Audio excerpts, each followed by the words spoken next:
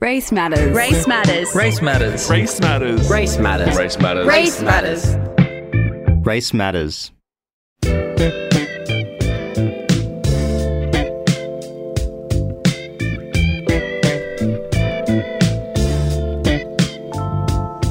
Say y'all wanna roll in the scene. Y'all wanna live in the dream. Y'all never been with the team.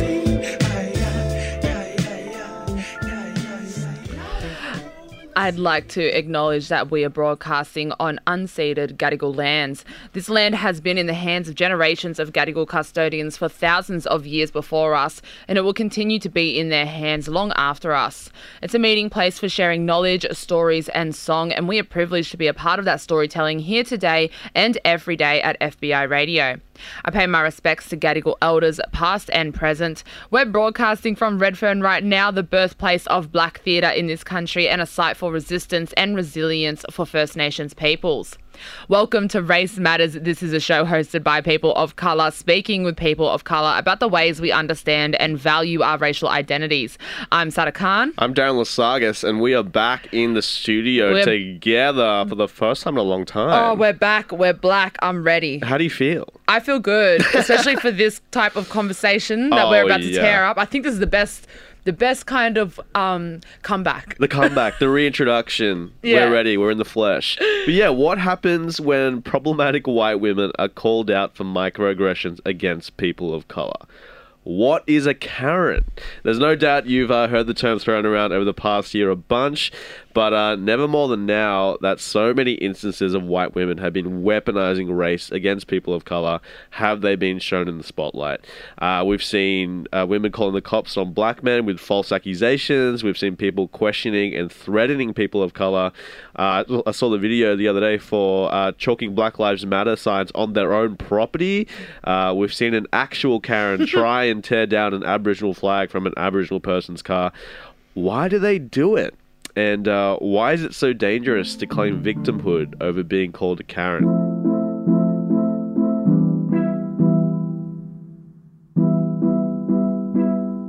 You're listening to Race Matters, and today we're talking about all things Karen, a term used to refer to white women flexing their whiteness against people of colour.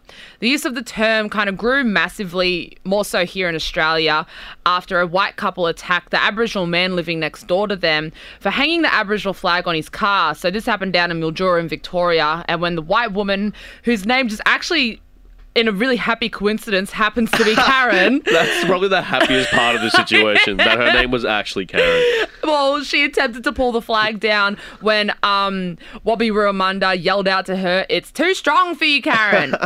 And this, I believe, was just the best karma, to have a white woman literally yanking the flag down and getting tangled up in it at the same time. I mean, if she had tried to call the cops on the flag itself, it would have been a Karen trifecta. Oh my God.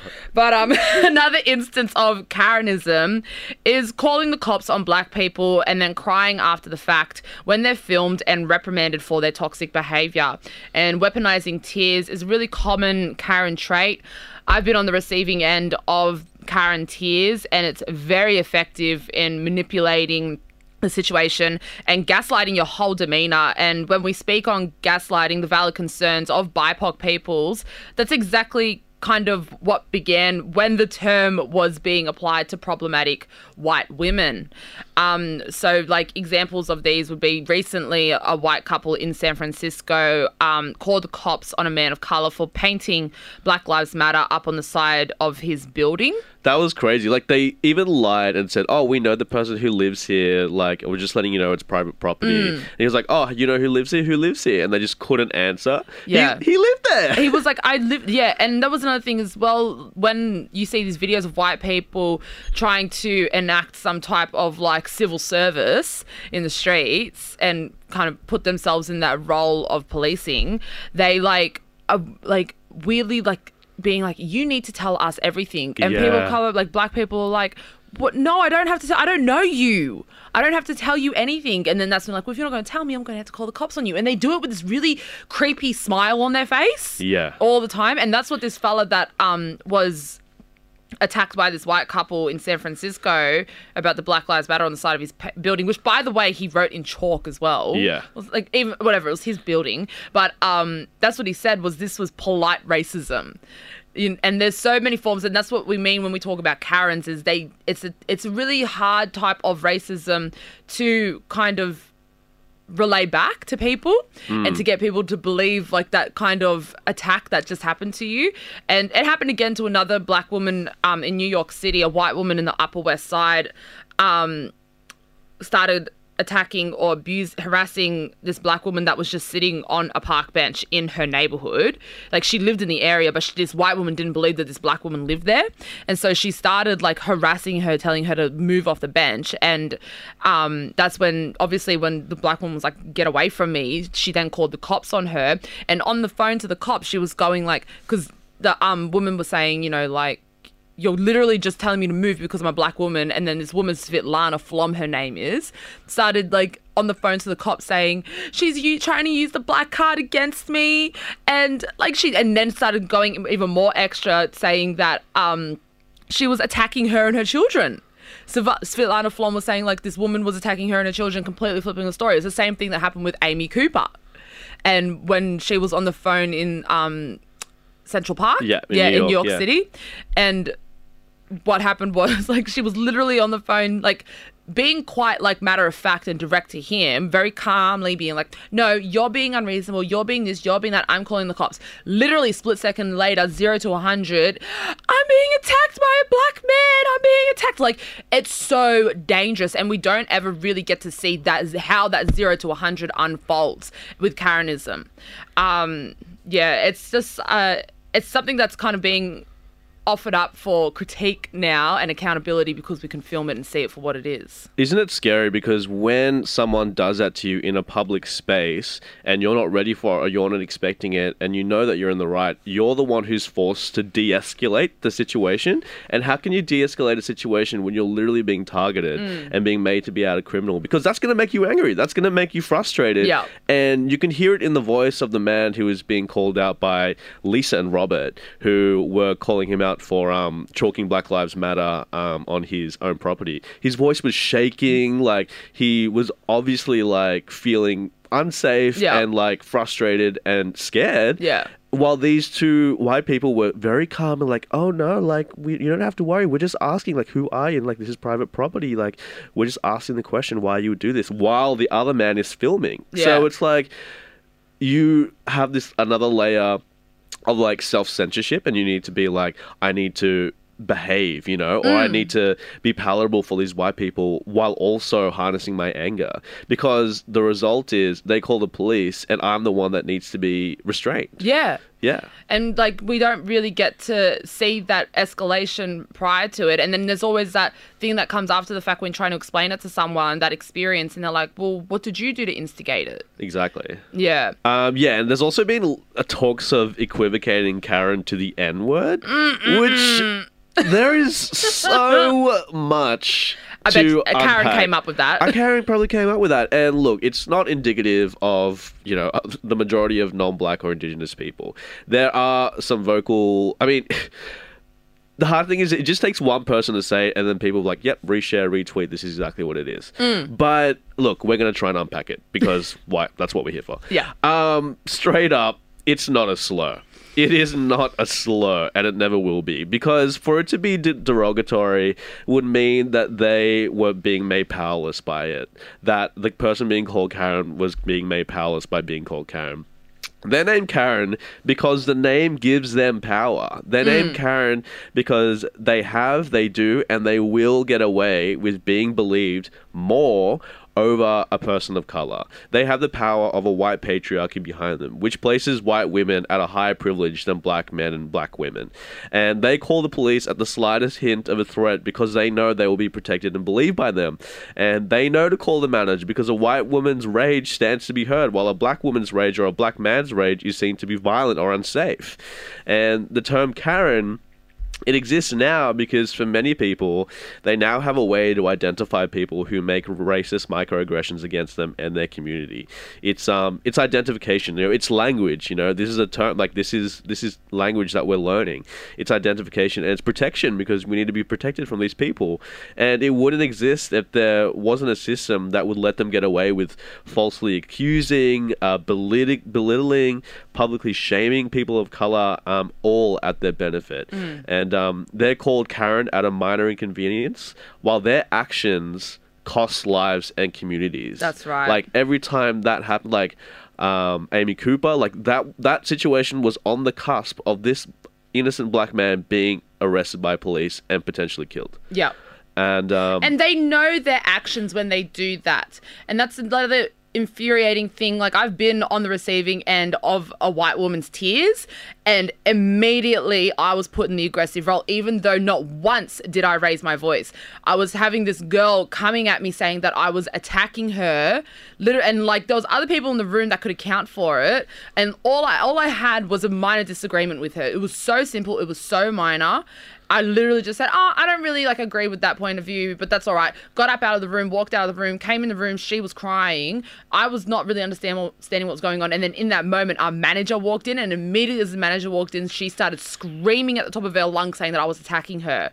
And I was sitting there so confused. And immediately the manager turned to me and said, well, what did you do to set her off, Sarah? And it didn't matter how much I tried to explain it, that this says what had happened. It still didn't matter because people, this whole society is conditioned into protecting Becky, into protecting Karen. So regardless of the fact that I had done nothing, still it was but for her to go to that level, there must have been something there. So maybe you can just change your actions for the future. No accountability on her and how she probably was being a bitch and a racist. I'm sorry, I'm getting the image in my mind again, and I just wanted to drag this girl in that moment. But at the same time, it was that thing of I had to completely just minimize myself.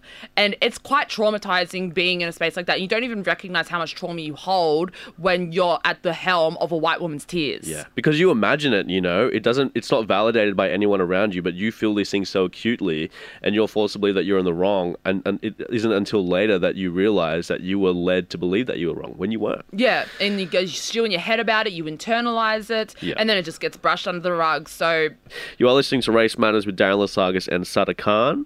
And we're talking all things Karen and toxic white women. And when white women are now being filmed for this kind of cop-calling behaviour, we now have an opportunity to see the gaslighting in action and how it unfolds. And what's coming after the fact is Karen losing her job, which I'm here for. This type of accountability is very necessary, I think. Microaggressions from white people, particularly white women, is dangerous. It inflicts a different form of trauma on people of colour, as we then have to question validity in our own voice, because Karen has tone policed me and my passionate nature, and she's conflated my passion with anger. Karen feels unsafe as a result, and therefore Karen needs to be protected at all costs. It's really exhausting having to explain and encounter with this kind of toxic behavior as well, because it's micro and it's manipulative. So when we watch it on film with Barbecue Becky, Amy Cooper, Permit Patty, Lisa Alexander, and Karen Ridge, it shows the aggressive nature of Karening, and what ensues now is accountability.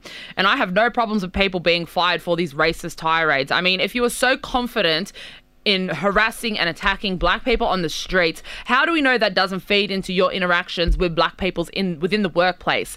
This behavior is so often protected and excused. And again, black lives and lived experiences are ignored and negated.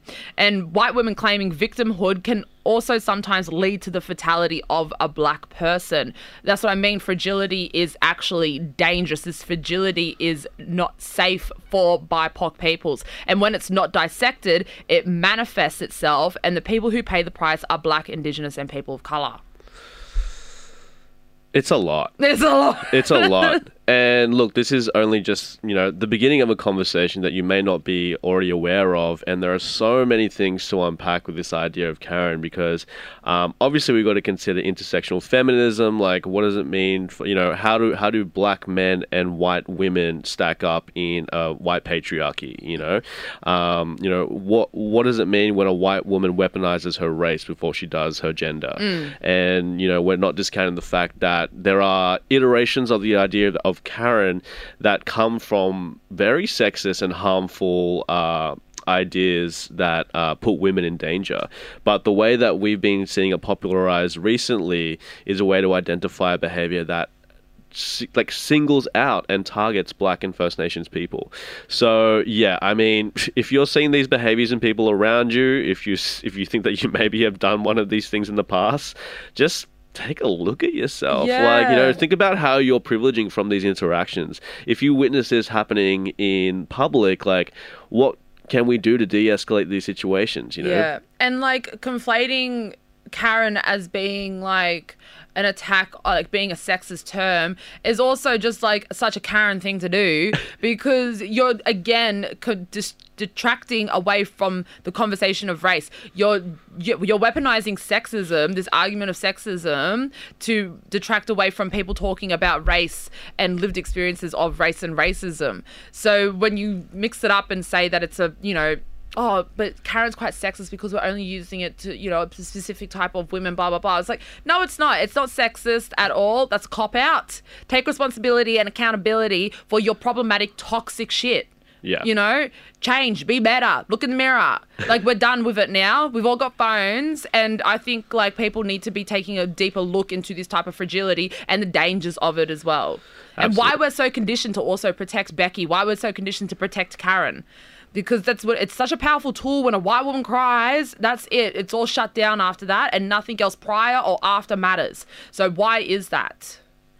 These are questions we should be asking ourselves every day. You are listening to Race Matters on FBI 94.5 with Darren Lasaga, Sada Khan, and Tanya Ali. Hello. Our executive producer joins us on the microphone. Hey, Tanya. Hey, I'm so excited to be. It's nice to be in the room with you both. This is wild. Yeah. We've never been all three of us on the mics together. No. This is groundbreaking. Truly. It feels good. It does feel good. Yeah. We brought you on the mic today because we have some news to share. We do have some news. It's pretty exciting. This is actually the last time that Race Matters is going to be on a Monday afternoon from this time. We've been doing this slot for over a year, I want to say. It's been a long time, but we are moving onwards and upwards, going to Saturdays from 5 to 6 p.m, a whole damn hour. Oh, they're not ready. They're not ready. What we can do with an hour, we squeeze a lot into this half hour. You have no idea. It's true. It's going to be a lot of fun. We're going to play a lot of music by BIPOC artists. We're going to be doing what we do here, but more of it. And we can't wait for you to join us on a Saturday. Yeah, it's going to be fun.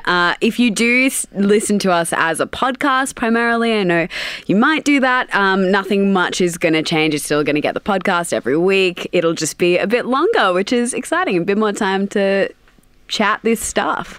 What a deadly way, though, to start off your Saturday night with Race Matters. Yeah. You would fire yourself up proper for the night ahead of you if you listen to Race Matters live 5 to 6. Truly, on Saturdays now. Have some sick conversation topics for the pub. Yeah. We got you sorted for them dinner party combos. Your Uber driver, have that conversation with him, or her, just have a chat. Get you geared up to fight the system and fight any racist in the room over in Newtown at the pubs over there. Don't know how they all go. They all think they're all proper progressive. We're just gearing you up so you've got the tools to know how to call that out. Hell yeah. Well, thank you, Tanya, for sharing the news. That is it for Race Matters this afternoon and for a Monday. We will see you on July 4. And don't forget, you can get us wherever you get your podcasts as well. Race Matters. Race Matters. Race Matters. Race Matters. Race Matters. Race Matters. Race Matters. Race Matters.